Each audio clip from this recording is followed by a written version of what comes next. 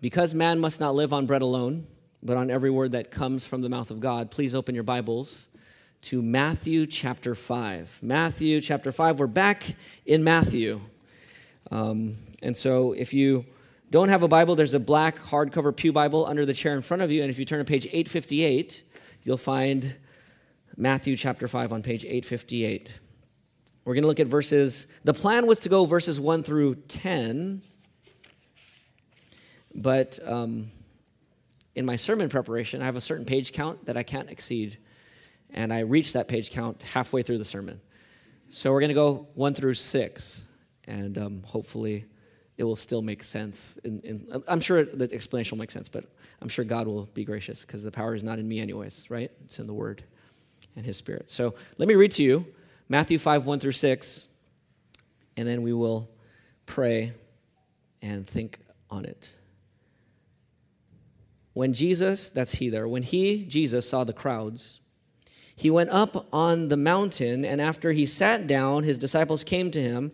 Then he began to teach them, saying, "Blessed are the poor in spirit, for the kingdom of heaven is theirs.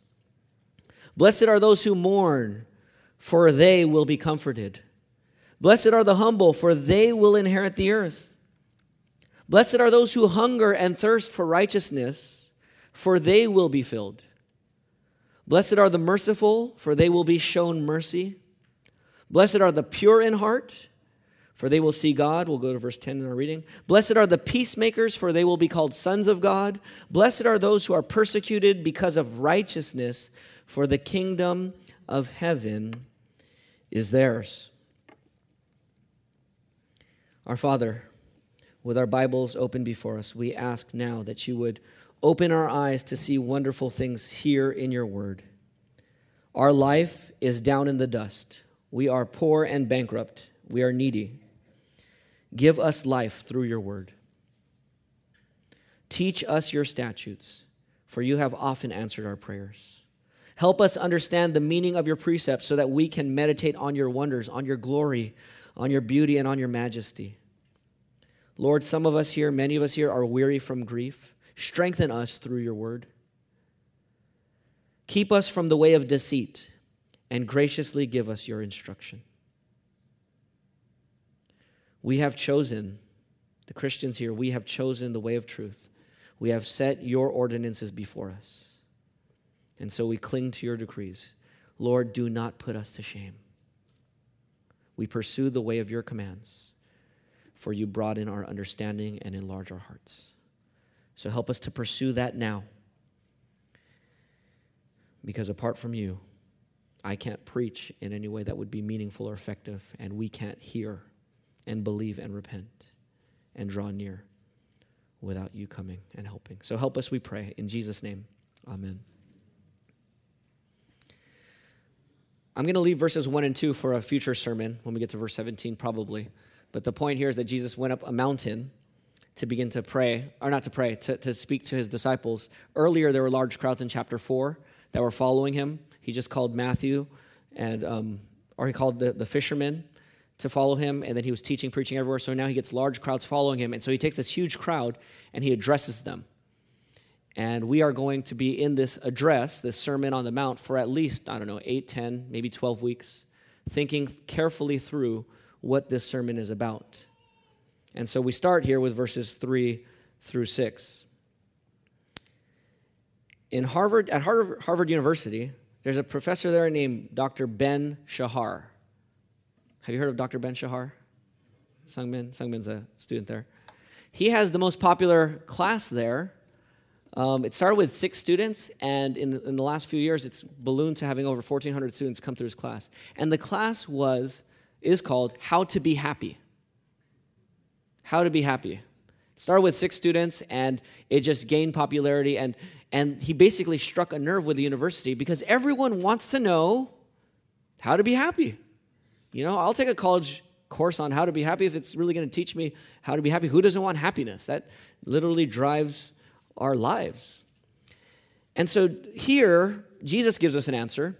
Not exactly how to be happy, though it does tie. There are applications on how to be happy. But Jesus is actually asking a deeper question. Who is happy? who is the blessed one? Who are the people who are blessed? Because happiness and blessedness, the experience of happiness, is not so much what you do, but who you are. The character of who you are flows into what you do. And Jesus is going beneath how to be happy, and he asks and answers the question, who is happy? What does it mean to be happy? What does it mean to be blessed? Now, you're saying, PJ, you're looking at the text and you're saying, PJ, it doesn't say happy, it says blessed, or blessed are the poor in spirit, blessed are those who mourn, blessed are the humble, blessed are those who hunger and thirst for righteousness. Not happy. Why are you saying happy? Because happy is another way of translating the word blessed. To be blessed is to be favored by God. It's to have God's favor on you. It's to have God relating to you where he's your joy. And if God is your joy, then you are happy. The Old Testament translates, even in the CSB, the Old Testament translates the Hebrew word that the Greek word here is used as happy several times. Let me read to you some Old Testament passages. Do you guys know what these 8 verses are called? The blessed are, blessed are, blessed are. The what? Beatitudes. Do you know that there are Old Testament Beatitudes as well? Have you heard any Old Testament Beatitudes? I sent an email to our church with about 30 of them or 15 of them. I'm not reading all of them. I'm going to read some of them here. Let me read to you some Old Testament Beatitudes because Jesus here talking about happiness, happy is the one who, he's just picking up an Old Testament tradition here. So listen to this. Here's the first one, and maybe the one that sets the whole Bible in terms of the Beatitudes. Deuteronomy 33:29. How happy you are, Israel. How happy you are. Who is like you, a people saved by Yahweh. He is a shield that protects you, the sword you boast in. Your enemies will cringe before you, and you will tread on their backs. So who is the happy one? The one that's saved by who? Yahweh. The one where Yahweh fights your enemies, that's the happy one. Israel. And then maybe the most famous one in the Old Testament. How happy is the one who does not walk in the advice of the wicked, or stand in the pathway of sinners, or sit in the company of mockers. Instead, his delight is in the Lord's instruction, or in the law of the Lord, and on it he meditates what? Day and night. So who's the happy one? His mind is not captured by the way people think. There are mockers out there. There are boastful people out there. There are sinners and wicked people who reject God's word. And the happy person, his mind and thoughts and opinions are not shaped by those. He meditates on God's word day and night, and he discerns how to think about the world's ideas from God's word being his center and authority. So the happy person is saved. The happy person, he's saved by Yahweh. He meditates on Scripture. The happy person is also justified. Listen to Psalm 32:2. How happy is a person, or actually the translation here is, how joyful is a person, same word though, how joyful is a person whom the Lord does not charge with iniquity and in whose spirit is no deceit. Is that person happy when God doesn't charge you with sin? If God doesn't charge you with any sin and he forgives you of all your sin, shouldn't you be happy? Yes, right? Before the judge of the world who knows all of your sin, this is David, who has some great sins in his life, for him to say, how happy is the one where God does not charge me with my iniquity. And how happy is the one in whom there's no deceit. Now you're thinking, wait, David, you deceive people. What do you mean in whose no deceit? Well, God transformed him to be one who's honest. Psalm 34:8, taste and see that the Lord is good. How happy is the one who takes refuge in him. Psalm 65:4, how happy is the one you choose to bring near to live in your courts. Notice how happy is the one you choose. Who are the happy ones? The chosen ones. If I wanted to get in trouble, I might say the word elect. But that's another word for chosen, isn't it? How happy are the chosen? How happy is the one you choose, you elect, and bring near to live in your courts? Psalm 144:15, happy are the people with such blessings. Happy are the people whose God is Yahweh. Is that right? I mean, if God is Yahweh, if your God is Yahweh, and you are his people, shouldn't you be happy? Yes. Aren't you blessed? Whether you feel it or not? Yes. And last one, Psalm 146:5, happy is the one whose help is the God of Jacob, whose hope is in Yahweh his God. So the happy one in the Old Testament is saved. The happy one meditates on Scripture. He's justified. He's forgiven of all of his sin. He's no longer someone who deceives, though he deceived in the past. He trusts in God. He's chosen by God. He's part of God's people, and God is his God. And Jesus picks up right along that tradition and says, how happy is the one who's poor in spirit, for the kingdom of heaven is theirs. How happy is the one who mourns, for they will be comforted. How happy are those who are humble, for it is they who will inherit the earth. How happy are those who hunger and thirst for righteousness, for it is they who will be satisfied. Now, our problem is we don't always feel happy, right? Our problem is that we live with this thing called the curse. If blessedness is joy, the curse brings pain. So if we're cursed, and even if we're not cursed, if we're forgiven by God, don't we still live with the effects of the curse around us? We do. Our bodies are decaying. Our souls still sin. We're around sinners every day. There is sin in our society and in our world. We live with the curse everywhere. And so even though we might be blessed, even though we might be forgiven, even though we might be chosen, bumping up against the brokenness inside this, or in the world out there, in this building in here, and then if we go even deeper, in our own hearts, with our own brokenness and sin, sometimes if we're just honest, we're just not happy. We don't feel blessed. So that's part of our problem, is we don't feel happy. And the second problem is we're confused as to who is truly happy. Who are the truly blessed ones? Who's really a Christian? We're confused about happiness for a second reason. From here. Jesus said, happy are those who mourn. Okay, time out. Happy are those who mourn? If you're mourning, then aren't you by definition not happy? So Jesus is working on a different level here in some ways of what he means by happiness. Now, don't take it away from emotion. It doesn't mean it's emotionless, but it's beyond mere emotions. So our problem is we are confused about what happy is, and then if this really is, and I'm telling you this is, I'm just going to say it, this is the profile of a true Christian. This is a profile of someone who possesses the kingdom of God.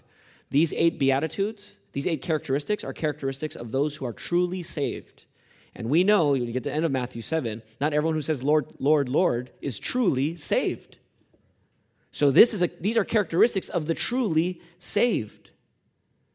So then we feel inside, well, you read some of these things and you start to ask yourself, wait, if this is the characteristic of those who are truly saved, am I really saved? We don't want to ask that question too much because it scares us, right? We start doubting our salvation and we wonder, am I really saved? Well, Jesus is giving us help.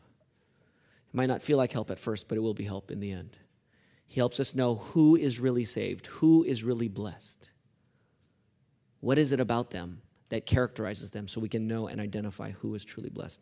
So really, the main goal of these next 2 sermons, not the main goal of this sermon by itself, but the main goal of these next 2 sermons is recognize who is truly blessed, recognize who is truly happy, so that you seek first God's kingdom and righteousness with blessed enthusiasm. That's not the main goal of this sermon. That's the main goal of these 2. The main goal of this sermon, since I had to cut it in half, is this. Well, hold on. Before I say that, let me just say one more thing about the 8 Beatitudes here. These are 8 marks of a truly happy person, but I summarize them into 2 categories.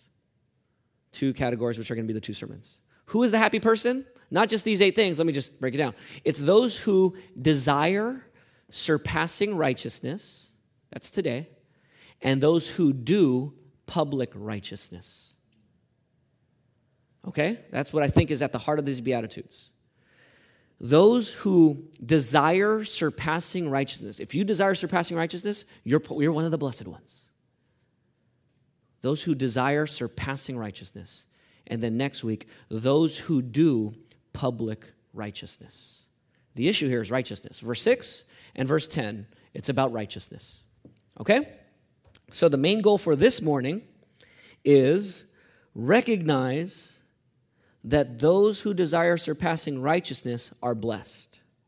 You need to recognize that those who desire surpassing righteousness are blessed so that you desire this righteousness. Okay? So check your heart here. Do these four characteristics characterize you? Are you someone who desires surpassing righteousness? There's 4 reasons why this person is blessed. So let's look at these 4 reasons why the person who desires surpassing righteousness is blessed. First of all, go to verse 3. The one who desires surpassing righteousness is blessed. He's called here poor in spirit. Blessed are those who are poor in spirit. Why? For what? For the kingdom of heaven is theirs. All right? Blessed are those who are poor in spirit. And I'm going to argue at the end that this is tied to desiring righteousness. Blessed are those who are poor in spirit, for theirs is the kingdom of heaven. Now let me give you some alternatives that lie about this. Here's an irreligious lie.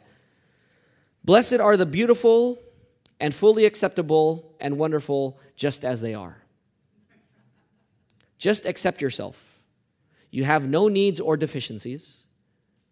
To do so would be poor self-esteem. Blessed are those who accept themselves for who they are without any question, for they are the ones who are truly loved. You hear that around in the world today? That's a lie. Or it doesn't agree with Jesus. Here's a religious way of lying about it. Blessed are those who are spiritually resourceful, for they use what they have to make their lives count, and they don't need to lean on or be a burden to their other church members. That too close to home?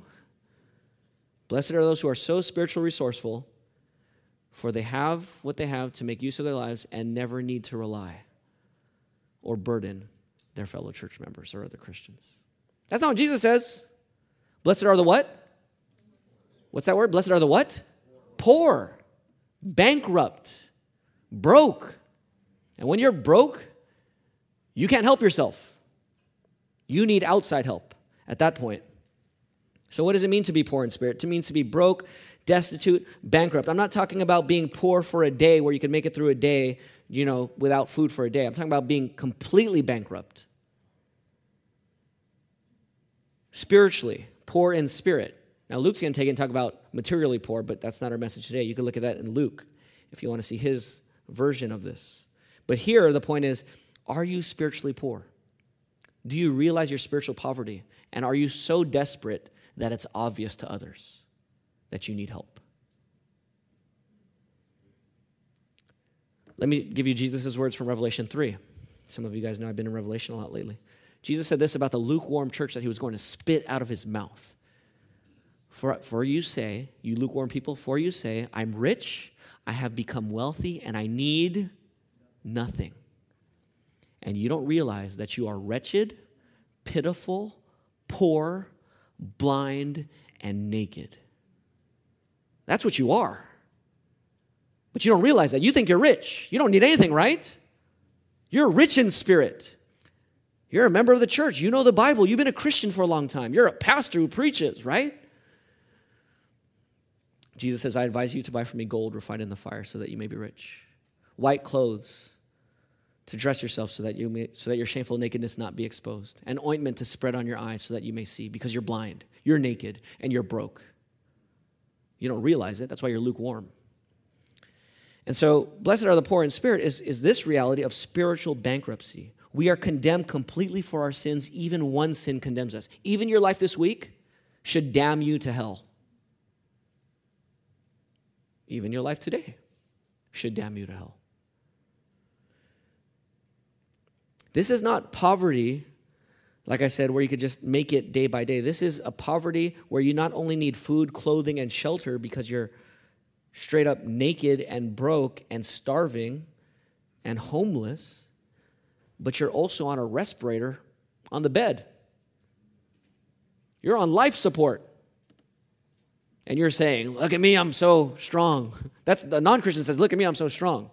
I mean, who on life support on a bed, broken, bankrupt, naked, and blind, and on a respirator, on life support, is going to boast about their strength? That's a picture of every Christian, and true Christians realize that that's them. We're destitute, and so our situation is desperate. So Jesus says, blessed are those who realize that they're poor in spirit. And you know what? Just to confess personally, I don't always feel my need for others' help.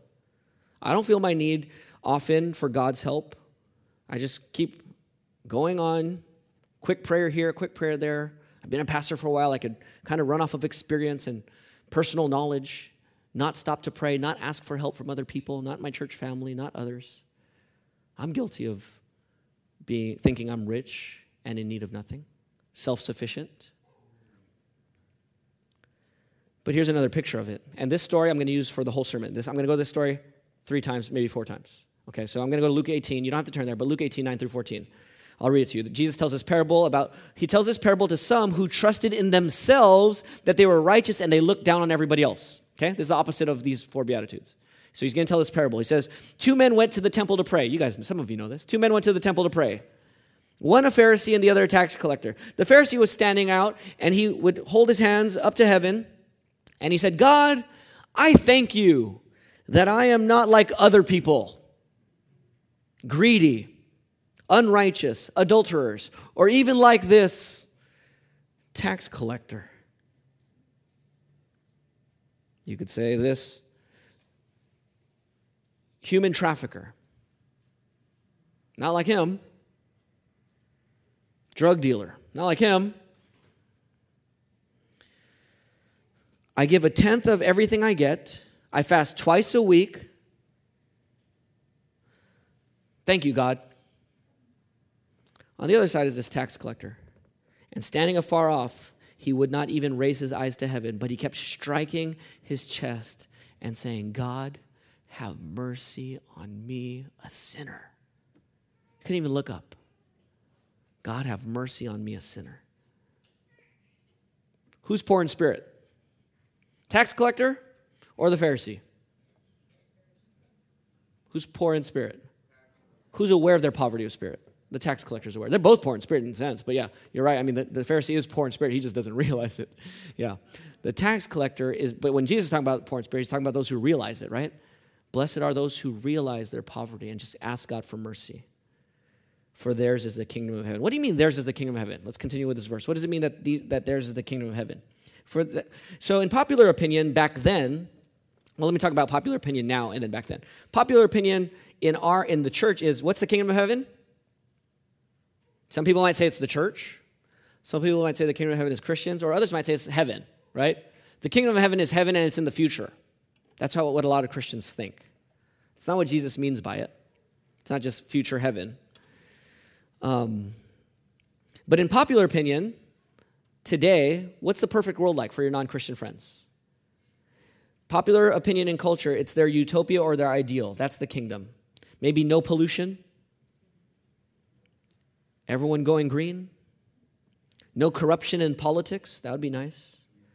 No oppression between peoples and people groups. No false doctrine, false teaching and lies and fake news. No, some people might say no diversity. Others might say no uniformity, depending on your view.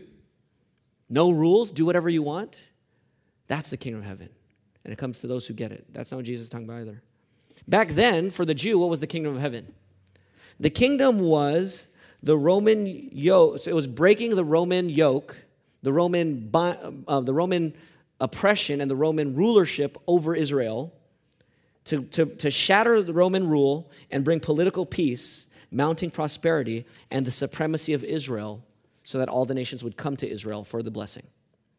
That's what they thought the kingdom was. So Jesus is saying, blessed are those who get the kingdom. They're thinking, yeah, when God says, he promised in Isaiah and Jeremiah and Daniel and Ezekiel that there's going to be this great kingdom, yeah, that's the kingdom we want. Okay? And there's something to that. There's something to that. But when we see kingdom of heaven, and it's important here, it's in verse 3 and it's also in verse 10, we're talking about heaven as opposed to earth. It's not earthly, it's heavenly. It's not decaying physical, it's spiritual first, and it's also going to be eventually physical. The kingdom of heaven is where God is. The kingdom of earth is where man is. The kingdom of heaven is eternal and eternally minded. The kingdom of earth is temporally minded. The kingdom of heaven is preoccupied with the holy ethnic people group, the holy nation. The earthly kingdom is preoccupied with the temporal earthly ethnic people groups and the temporary earthly nation. And Jesus is not talking about that. He's talking about being entering the kingdom of heaven, possessing the kingdom of heaven, our citizenship in heaven. So what is the kingdom of heaven? Here's my summary. The kingdom of heaven is the sinner-saving, curse-reversing rule of God. That's my short way of saying it. It's the sinner saving, curse reversing rule of God. Now, they wouldn't have thought of sinner saving. They would have just thought about curse reversing.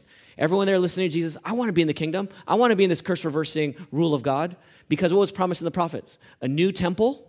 Remember that? A new temple, a new heart, a new covenant, a new David, a new Jerusalem, a new creation, a new heavens and a new earth, and a new Exodus that was going to bring us into this new kingdom, right?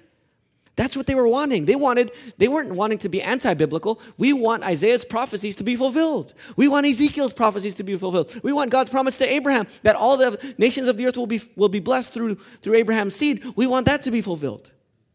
So that's what they wanted, the curse-reversing rule of God. And that's what we want as well. But we add the sinner-saving curse-reversing rule, because what Jesus is saying here is that you're a sinner, and until you realize you're poor in spirit and you need saving, that you're not going to get to the kingdom, right? If you're not a sinner who gets saved, those saved sinners will enter the kingdom, but if you don't get the sinner-saving rule, then you're not going to enjoy the curse-reversing rule, right? And so that's what Jesus is after here. He's saying, that's yours. So Christian here, this is yours, the sinner-saving, curse-reversing rule of God. It's in the future, but it's also here presently in our lives, in part. So what's the application here from this first beatitude? Church family, lean on God together and lean on each other. Look to God in prayer. Look to God for strength, not yourself. Don't we have a God who's generous and answers our prayers? Doesn't he fill our needs? Doesn't he make us rich when we're poor? He does. Here's an easy application for you, brothers and sisters. When you share a prayer request with someone, extend yourself to share a prayer request that's a little bit uncomfortable for you. If you're saying, PJ, I'm not like you. I can't just share my needs. I can't just be confessing my sins publicly behind the pulpit. That's just not me. That's not my personality. Okay, fine. It's not your personality. But you can share a prayer request where you expose yourself a little bit, be a little bit vulnerable, and then I want you to taste and see that God is good. That you'll think you're going to be embarrassed when you share that, and you're going to realize the exact opposite. You're going to taste that God is going to come right around you in your poverty and supply you richly. And you're going to be like, why don't I do this more often? Why don't I share more of my burden? Why don't I confess more of my sin and my need? Okay, so if that's hard for you and that sounds crazy, start with a small prayer request. Pray for me, I'm not reading my Bible 2 times a day. I'm only reading it once. Or something like that. Something safe-ish. I don't know. All right. So do that. And then if you're not a Christian, or you're a Christian who's struggling with this, do you realize that you're spiritually bankrupt apart from Jesus? Non-Christians in the world today, it's popular to be spiritual but not religious. I'm spiritual, so I'm good. I'm a person of faith. Well, you're still bankrupt without Jesus. Okay, that's the first one, okay? So recognize who the truly happy person is. The second thing here about recognizing the person who truly desires surpassing righteousness is verse 4. So point number 2 is verse 4. Those who mourn will be comforted. Blessed are those who mourn, for it is they who will be comforted. Here's the alternative. Here's an irreligious lie. Blessed are those who accept who they are, including their failures, so they're admitting failures. Blessed are those who accept who they are, including their failures, and who accept the things they feel guilty about, for they have peace within, as long as they accept who they are. Another irreligious lie is, blessed are those who are happy, for they are happy. You're thinking, what? That doesn't even make sense. Well, there's songs that say this. Let me quote one to you. Clap along if you know what happiness is to you. Here comes bad news talking this and that. Okay, what do you do when you have bad news? Yeah, well, give me all you got and don't hold back. Yeah, well, I should probably warn you. I'll be just fine. Yeah, no offense to you. Don't waste your time. Because I'm happy. Bring me down. Can't nothing bring me down. My level's too high. I'm happy because I'm happy. Blessed are those who are happy because they're happy. That's what the world might tell you. Jesus doesn't go there. It's not that simple.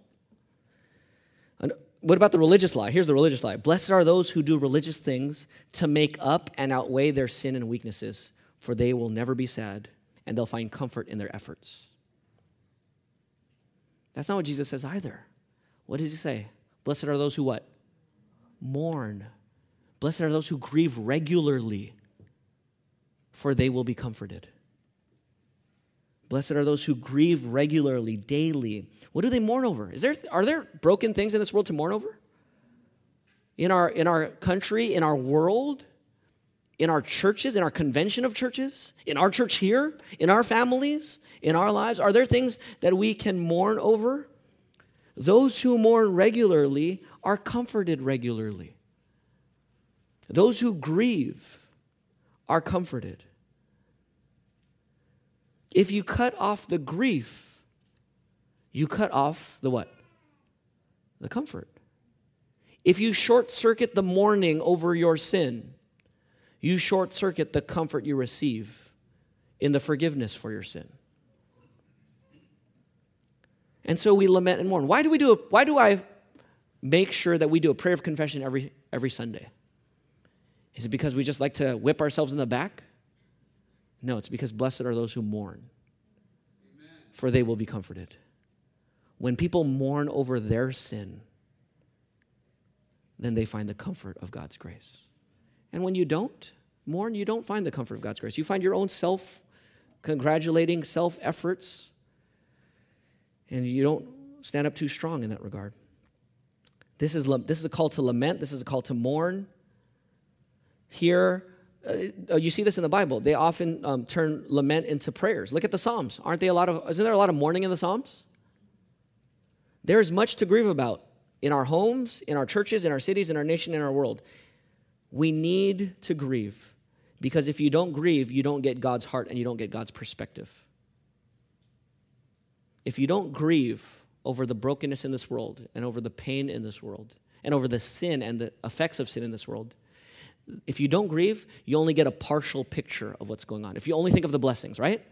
And when you make the partial picture the whole picture, do you have an accurate picture? No. You have a distorted picture.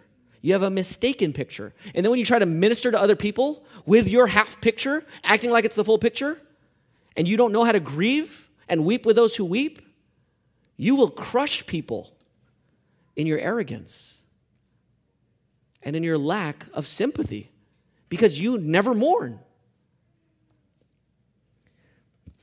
And so we need to mourn. And mourning begins, it always has to begin here. Okay, I did say mourning about brokenness and sins in the world, but it always has to begin here with mourning over what first? Your own what? Your own sin first. If you mourn over your own sin second or third or fifth, you're going to lose it. You're going to become self-righteous because their sin's going to become bigger than yours. And their problem is going to be a bigger problem than yours, and you won't minister well. You won't receive the blessing and enjoy the blessing and pass on the blessing if you don't learn how to mourn for your sins first and foremost. So, remember the tax collector and the Pharisee? Who was mourning out of the two? The tax collector. He couldn't even look up to heaven, right? He's beating his chest. God, be merciful to me, a sinner. That's mourning over his own sin. This other man, the Pharisee, he's praying to God too, same God, biblically sound, but no mourning, and therefore no comfort. This guy got comfort, right? You get divine and supernatural comfort, especially when Christ returns. Do we get full comfort now? Do all of our tears get wiped away now, yes or no? No, they don't. They don't. But will it be wiped away in the end? Every single one of them? Absolutely. Revelation 7:17 says this: "For the Lamb who is at the center of the throne will shepherd them. He will guide them to springs of living waters, and God will wipe away every tear from their eyes." Amen. What would it feel like? What will it feel like when the hand of God is wiping your face? What a blessing. Truly, if God will wipe away your tears, you're blessed, right? And do you experience any of that comfort now? Partially, at least? We do, right? In part. It's not full, but we experience in part. Listen to 2 Corinthians 1:3-7. "Blessed be the God and Father of our Lord Jesus Christ, the Father of mercies and the God of all comfort. He comforts us in all our affliction so that we may be able to comfort those who are in any kind of affliction." through the comfort we ourselves receive from God. For just as the sufferings of Christ overflow to us, so also through Christ our comfort overflows. If we are afflicted, it is for your comfort and salvation. If we are comforted, it is for your comfort, which produces in you patient endurance of the same sufferings that we suffer. Our hope for you is firm because we know that as you share in the suffering, so you will also share in comfort. So we are not idealistic. We're not ignoring suffering in this world. We're realistic. We're not pessimistic, but we're not blindly optimistic either. We are realistic. There is pain. There are tears. We do read Ecclesiastes, right? We did. There is pain, but there is blessing. There is comfort. There is joy. Here in part and in the end, finally.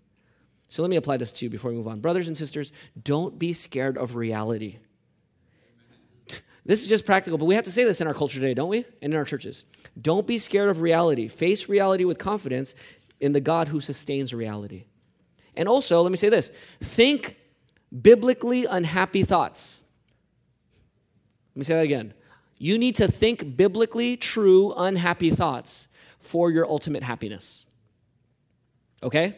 If you ignore all the biblically unhappy thoughts, you'll never get to true deep happiness. You can get shallow happiness. You could sing songs like, the song I just quoted. You can get that shallow happiness, but if you want deep happiness, you need to think biblically true, yet temporarily or initially unhappy thoughts. You got to face reality. Because if you don't, you can't get deep happiness and comfort. God-ignoring thoughts kill happiness. Unhappy thoughts don't kill happiness. God-ignoring thoughts kill happiness. Sin-ignoring thoughts kill happiness. Curse-ignoring thoughts kill happiness. Brokenness-ignoring thoughts kill happiness. Grief-ignoring thoughts kill happiness. Grace-ignoring thoughts kill happiness. Pain-ignoring thoughts make happiness shallow. Think about the prayers we pray. Here's another application. And I was just doing it in application. I don't do this. I confess I don't do this regularly, but as John was leading us in prayers, I'm like, Lord, I want to mourn. Out of all of these, this is my weakest. Out of these four, this is my weakest. They're all weak, but that one's the weakest for me, at least right now. I don't mourn over my sin the way I should. And so even as John's there leading us in prayer, I'm thinking, I'm trying to listen to his prayers, and I'm trying to grab onto him. And I missed the first one. I couldn't remember it, but the second one was about us putting our mindsets on treasures on earth rather than heaven. And we could confess that pretty easily, right? Can we all say amen to that, right? But can we mourn over it for a little bit more? Not that the prayer has to be longer, but can you just kind of take it and just, like a lifesaver, just put it in your mouth and suck on it for a little bit? Lord, I don't think about heaven as I should. And it grieves me. This is not okay. It's not okay that I treasure things on earth more than things in heaven. It's not, Lord. Help me to mourn. Or I think the second one John said was about neglecting our Bibles. That's an easy one to confess, and I confess that, but we need to mourn. We need to linger. Confess, have prayers of confession every day in your life, brother, sister. Confess your sins daily. Mourn daily over your sin, and then find the comfort of God. Spend at least 5 minutes today. Here's the easy one. Spend 5 minutes today just thinking about your sin specifically and how it grieves God's heart and grieves and hurts others, and then mourn over it. And then go to the cross and feel grace and comfort. All right, that's secondly. Third, so the one who desires surpassing righteousness, he is poor in spirit and he mourns regularly. Thirdly, the third one, verse 5. Blessed are the what? Humble. Some translations say gentle. Blessed are the humble, for they will inherit the earth. Here's some alternatives that you hear out in the world and in the church. Instead of blessed are the humble, it's blessed are the go-getters and the aggressively ambitious, for they will gain the whole world and fulfill all their dreams. Or here's another one from the world. Blessed are those who don't take any disrespect from anyone, for they will never be stepped on or pushed over. They will never be taken advantage of.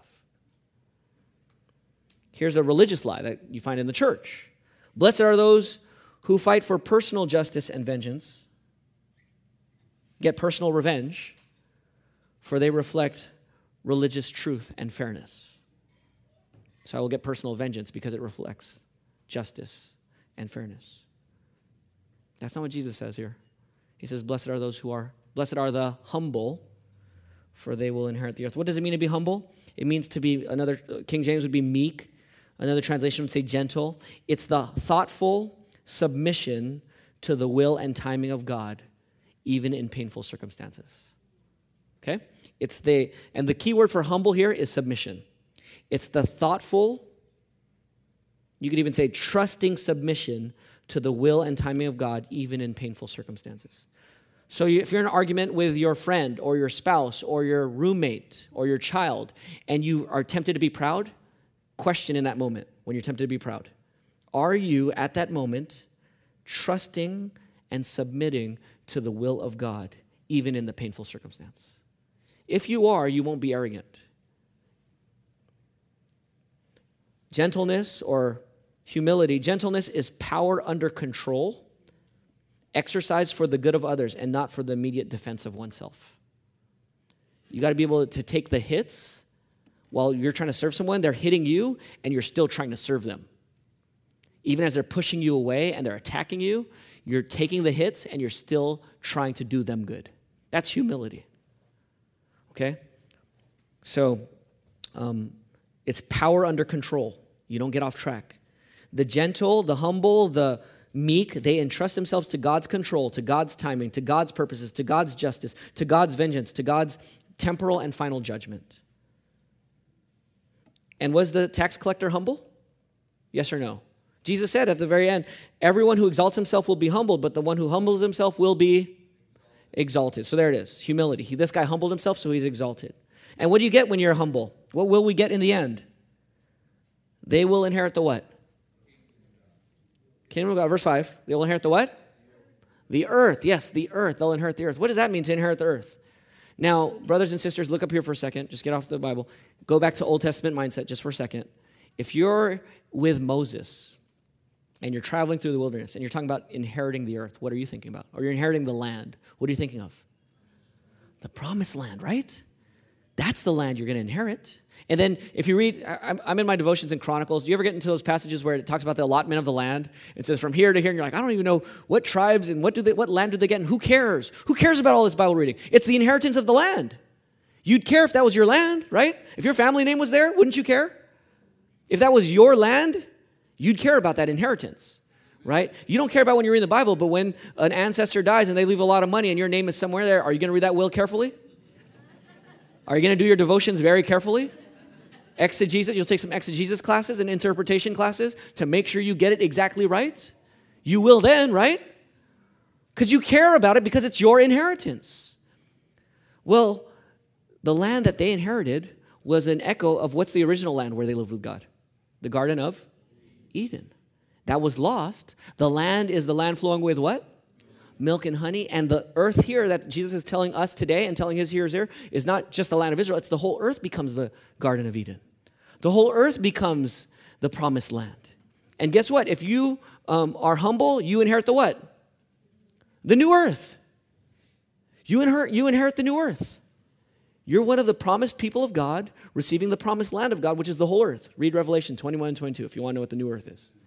That's your inheritance. Well, if you're humble, if you're one of those who desire surpassing righteousness shown in your humility, then the new earth is yours. You are an heir. Amen. Aren't you blessed? Are you blessed if that's your inheritance? Right? So that's what we inherit. And we inherit that because like this tax collector who was humbled and justified, because he's declared righteous in Christ, he inherits the new earth. And just like you humble yourself and you find your acceptance before God in Christ, you too will inherit the earth. You get it. So, non-Christian, if you're not a Christian, you're here this morning, you might be lacking humility. Actually, biblically, you are lacking humility. Humility here means humbling yourself before God in your sin and asking God to save you. If you haven't done that yet, you're not a Christian. And so I want to encourage you to do that, to humble yourself before God. Because those who exalt themselves and won't humble themselves now, they will be humbled in the end, in the judgment, the final judgment in hell forever. But those who humble themselves now they inherit the earth. Amen. They inherit the new earth forever. And we want you to inherit it too. We're not greedy. We got lots of space. We could share our inheritance here. This is not an inheritance we're trying to keep people out. We want as many people. Don't we, Bethany Baptist Church? We want as many people as will hear and believe. We want everyone to inherit this earth. There's space for everybody. God's riches are infinite. And we want everyone to receive this. So if you're not a Christian, we would love for you to humble yourself and inherit this earth with us. Christian, are you struggling with humility? Here's what Michael Reeves tweeted a long time ago. He wrote this: if you want to be anxious today, simply pretend you're in control. You want to be anxious today? Just pretend you're in control. Just be proud. Don't humble yourself and trust God's control. Just pretend you're in control, and you'll be anxious today. You'll have you'll have anxiety, right? So just humble yourself. Let go of your control and trust God, because really, doesn't he control it anyways? I mean, do you really control anything that you think that you want to control? No, not really. Just enjoy that. It's freeing. Church family, amongst each other and all of our relationships, we're going to fight with each other at times, right? We're going to step on each other's toes. We're going to sin against each other. We're going to hurt each other. The deeper our friendships go, the deeper the pain. And it's going to happen in the church. It has happened in the church. It's going to continue. But let me tell you two things here. Number one, our conflict will always be, our sinful conflict, our painful conflict will always be due to at least one of the two parties, oftentimes both parties, not being humble. It'll always be due to one of the two parties not being humble. So church family, realize that as you look at each other and you deal with things with each other, you got to ask the humility question. Secondly, there will be no reconciliation and harmony until there's humility on both sides. Blessed are the humble, for they will inherit the earth. So be humble. And brothers and sisters, don't mistake humble humility with passivity. Passivity is sometimes pride. Sometimes you're passive because you don't want the discomfort of dealing with the conflict. That's not humility. That's pride. All right? So humble assertiveness is what God's calling us to. And lastly here, let's go here last. So, one more thing. Let me just, these three, let me summarize. Let me give you a good Spurgeon quote. This is a juicy one, but I wanted to save these three. So if you're poor in spirit, and if you mourn regularly for your sin, and if you are humble, then when you get criticized, how should you respond? Do you ever get criticized? No one criticizes you, right? Am I the only one who gets criticized? When you're criticized, how should you respond? Here's what Charles Spurgeon says. You have to know that you have to own these three beatitudes before you get to this quote and enjoy it, but this is it. Charles Spurgeon says, quote, "If any man thinks ill of you, do not be angry with him, for you are worse than he thinks you to be." Isn't that true? If people are criticizing you, like, hey, don't get mad. You're worse than that. Isn't there freedom there, though? To not have to feel like you have to defend yourself every time you're criticized? But it's just to humbly accept it. Yeah, you need to repent if there is need for repentance, but to just accept it because you're poor in spirit and you mourn over sin and there's no reason for pride. All right, last one here. And really the climax of this first section. Okay, the climax of this first section. Blessed are those who hunger and thirst for righteousness, for they will be what? They will be filled. Blessed are those who hunger and thirst for righteousness. What does it mean to hunger and thirst? It means to desire, right? Because what am I saying? My whole point of this sermon is you need to recognize that the blessed people are those who desire surpassing righteousness. That's verse 6. But I'm telling you that all these are together, okay? What does it mean to hunger? It means to desire something. Don't you realize that whenever you get advertisements on your phone, online, and on TV, and on billboards, why do they advertise? What are they trying to awaken in you? A desire, a hunger, a thirst. I was talking to a church member this week who was saying, I get these advertisements for these sales, and I'm just like, why did I even buy that? I didn't even want it. It just created a hunger, and then I just bought it. That's what marketing does. It's trying to awaken maybe sometimes wise, sometimes foolish hungers, and to try to get you to buy their thing. So you need to know this. Everyone here, Christian or non-Christian, all of you are hungry for something. All of you are hungry for something. All of you are thirsting for something. Desire is driving your life.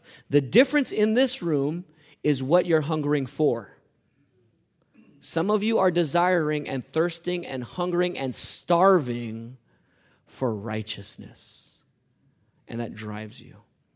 And some of you are hungering and thirsting and desiring and starving for something else, your own kingdom, your own plans, your own agendas. And that drives you. Only one will be satisfied though, right? Blessed are those who hunger and thirst for righteousness, for they will be what? Filled. They'll be satisfied. They will be satisfied. Now, what does he mean by hungering and thirsting for righteousness? Okay, this is the thing that got me so stuck in my study that basically really changed the way I look at all of Matthew 5 through 7. This thought right here. What does Jesus mean by thirsting for righteousness? We might think, well, you're righteous in Christ, right? Justification. We're sinful. We need to be righteous in Christ to be saved. We trust in Christ. He gets our sin. We get his righteousness counted to us. We're saved. Great. We're blessed. Done deal. Hunger and thirst for Christ's righteousness, and you're filled. That's biblically true. I don't think that's what Jesus is talking about here in Matthew. He might, but I don't think so. Here's what I think it is. I think it has to do with the rest of the sermon. This sermon is all about righteousness. Okay? He talks about in the end of this, when you're persecuted for righteousness. Later on, your righteousness has to surpass. This is why I call it surpassing righteousness. Your righteousness has to surpass the Pharisees. Later on in chapter 6, verse 1, he says, don't practice your righteousness before people. Like, don't show off with your prayers and your giving before people. And then later he says, seek first the kingdom of God and his righteousness. And then he defines righteousness in chapter 7 in the golden rule. My point is that this whole book this whole section of Scripture is about righteousness, okay? And in this, Jesus is saying here, you need a hunger and thirst for righteousness. So what is righteousness? Look at Isaiah 56, 1 and, for the sake of time, just, you have, Isaiah 56, 1 through 2 is what I think is going on here, okay? Let me read to you Isaiah 56, 1 through 2. Here's what it says. This is what the Lord says, preserve justice and do righteousness. Listen, he's talking about societally. Preserve justice and do righteousness, for my salvation is coming soon, and my righteousness will be revealed. Happy is the person, blessed is the person who does this. Who does what? Who preserves justice and does righteousness. Because God's righteousness will finally be what? Revealed.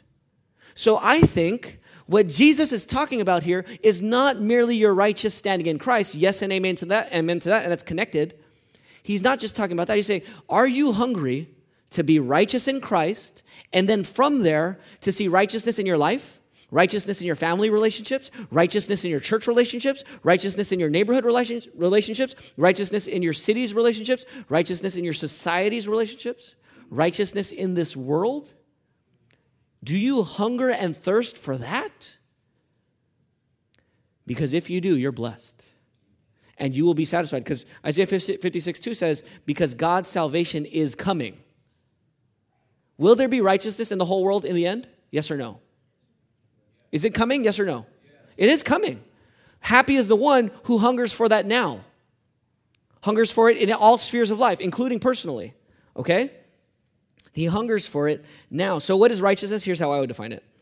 It's what is right personally, spiritually. That's what some people emphasize. Other people emphasize socially and universally. But it's both. Hungering and thirsting for righteousness personally, spiritually, socially, universally, according to the standard of God's unswerving word and glory, so that he is honored, or his name is honored as holy. Hallowed be his name.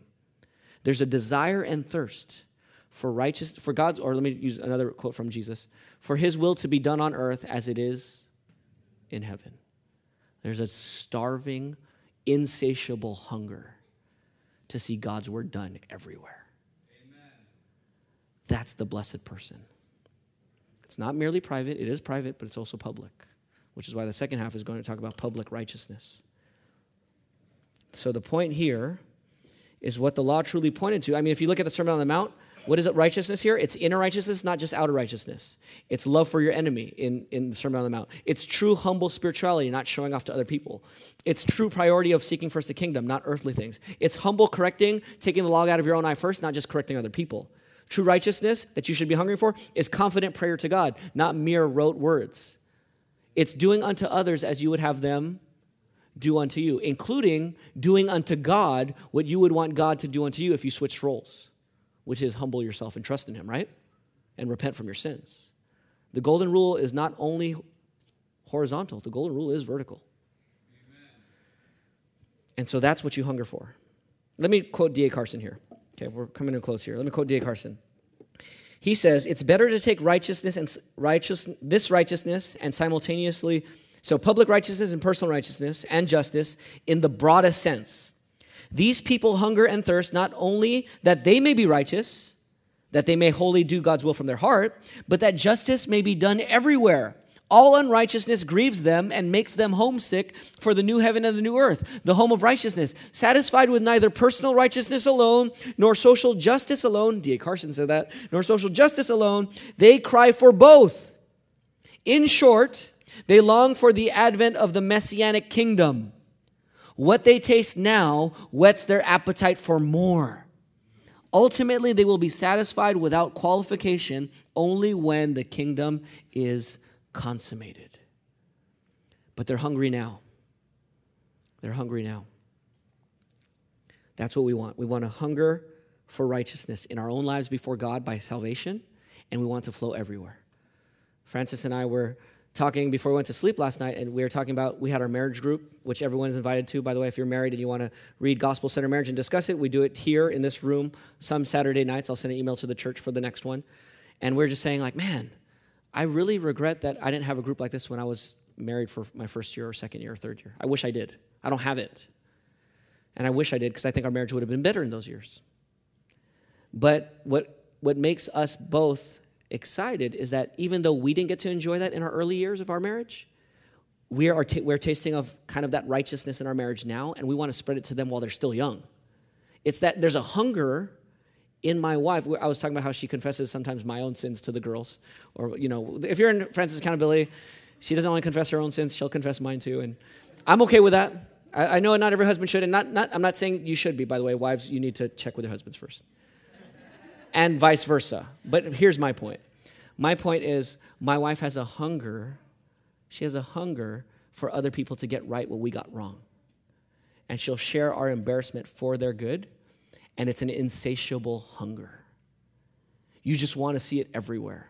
You want to see it in every marriage. You want to see it in every single person. You want to see it in every family. You want to see it in every neighborhood. You want to see it in every church. You want to see it in the whole society. It's a surpassing righteousness that covers your whole life and your whole existence and the whole universe. And when you hunger and thirst for that, that's the blessed person. That's a transformed life, right? That's a transformed desire. You can't be selfish anymore. It's not just about your own righteousness. It's about everyone enjoying this righteousness. So, let me close here by verse 6. Blessed are those who hunger and thirst for this full-orbed righteousness that's going to be finished in the kingdom. And I encourage you to read the rest of Isaiah 56 because it talks about how that kingdom comes. Or it talks about the filling of that kingdom. But you will be filled because Christ will come. And he will make you righteous. And then he will flow righteousness through you into all of life. So what does this look like personally? Here's what you need to long for. Long for personal righteousness in your life. If you're not a Christian, long for the righteousness that would save you, and it's not your own. It's Jesus Christ's righteousness alone. It's repenting from your sins and trusting in Jesus who died for your sins and rose from the dead. If you do that, not your righteousness, not your good works, but Christ's, you will be forgiven of your sins, you will be blessed, and God will consider you and count you righteous. And that's the most glorious of all things. All Christians everywhere who debate the other stuff, they should all say amen to that, right? Righteousness is in Christ alone, by faith alone, not by works. But when God does that in you, and that's always the first step, he's going to put his Holy Spirit in you, and he's going to start to work righteousness into all of your life. And he's going to give you this hunger that you just can't put out. And when he does that, you need to long for not only personal righteousness, but long for neighborhood and community righteousness. Long for abortion to end. Long for ethnocentric oppression to end. Long for marriage and gender confusion to end. Because these are righteousness issues that are damaging even the people who are for it. Long for their good. Long for the gospel to spread all over the world. I have Bible verses here. I'm not even going to read them. Long for the final salvation of this whole world. Long for the final judgment. Even long for judgment and condemnation for those who won't repent. That's what Revelation 6, 9 through 11 says. They're there under the altar and they say, how long, O Lord? How long? When will you judge those who live on the earth and avenge our blood? That's longing and hungering for righteousness. It goes both ways. Hungering for salvation for everyone who will be saved, and hungering for judgment and condemnation and final full justice and righteousness for those who won't be. Either on the cross for those who are saved or on people in final judgment forever. That's our desire. We don't want to see anyone condemned. God is not willing that any should perish. That's why we're preaching the gospel now, but there will be that day and we long for it. We long for it. Okay, so all of these three things, if you're poor in spirit, if you're mourning, and if you're humble, then you desire surpassing righteousness in your life. I have reasons for that. I'm not going to share it now for the sake of time. I'm going to share it maybe tonight for our evening service. Let me just say this as we close. Brothers and sisters, recognize the truly happy person. Recognize the truly happy person, the truly blessed person, the one who is poor in spirit, the one who mourns regularly, the one who hungers and thirsts for righteousness, and the one who's humble. Now, have we succeeded in that in our own lives? Yes or no? No. But there's someone who has. Did Jesus become poor? Yeah. Jesus, though he was rich, became poor so that through his poverty we might become rich. 2 Corinthians 9:8. He was poor in spirit. Did Jesus mourn? Yeah, his greatest mourning was on the cross when he said, my God, why have you forsaken me? And he forsook Jesus because of our sin. He mourned over sin. He mourned over Jerusalem's hard-heartedness, didn't he? He cried and wept for Jerusalem. Blessed are the humble. Was Jesus humble? Did he not humble himself by becoming a man and becoming a servant and then going to a cross and die for our sins? He humbled himself. And did Jesus hunger and thirst for righteousness? Did Jesus want to see righteousness in everything, in the whole world, in everyone's lives? Did he not hunger for it? Aren't you glad Jesus was hungry for righteousness? What if Jesus wasn't hungry for it? What if he didn't care? Then we'd be lost. We'd be damned and stuck in our sin. But Jesus was hungrier than anyone for righteousness. He was thirstier than anyone for righteousness, that he came to give his life to make us righteous. Praise Jesus. Praise Jesus. So, brothers and sisters, recognize the blessing we have in Christ through our poverty, through our mourning, through our humility, and through our hungering for righteousness. And in that, let us rejoice in the blessing we have in God. Let's pray. Father, we pray that you'd help us to enjoy the blessing we have. We know this blessing is not ultimately dependent on us. It's dependent on your grace and mercy. So break our spirits of pride. Break our spirits of self-sufficiency. Break our spirits of busyness that crowds out grieving and mourning. Break our sinful, smug satisfaction that does not hunger and thirst for personal, familial, communal, ecclesial, societal, and universal righteousness. Forgive us for being satisfied too quickly. Lord Jesus, we love you. Thank you for your humility. Thank you for your poverty. Thank you for your mourning. And thank you for your hunger for righteousness. We worship you. We honor you. We want you. In Jesus' name, amen.